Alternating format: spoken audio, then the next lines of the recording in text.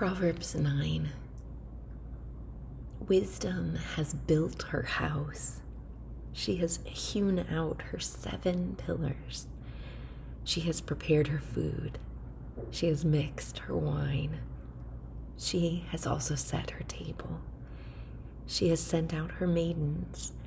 She calls from the tops of the heights of the city. Whoever is naive, let him turn in here. To him who lacks understanding, she says, "Come, eat of my food and drink of the wine I have mixed. Forsake your folly and live, and proceed in the way of understanding."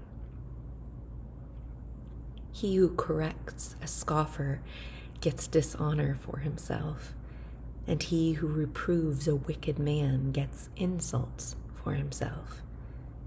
Do not reprove a scoffer, or he will hate you. Reprove a wise man, and he will love you. Give instruction to a wise man, and he will be still wiser. Teach a righteous man, and he will increase his learning. The fear of the Lord is the beginning of wisdom, and the knowledge of the Holy One is understanding. For by me your days will be multiplied, and years of life will be added to you. If you are wise for yourself, and if you scoff, you alone will bear it. The woman of folly is boisterous. She is naive and knows nothing.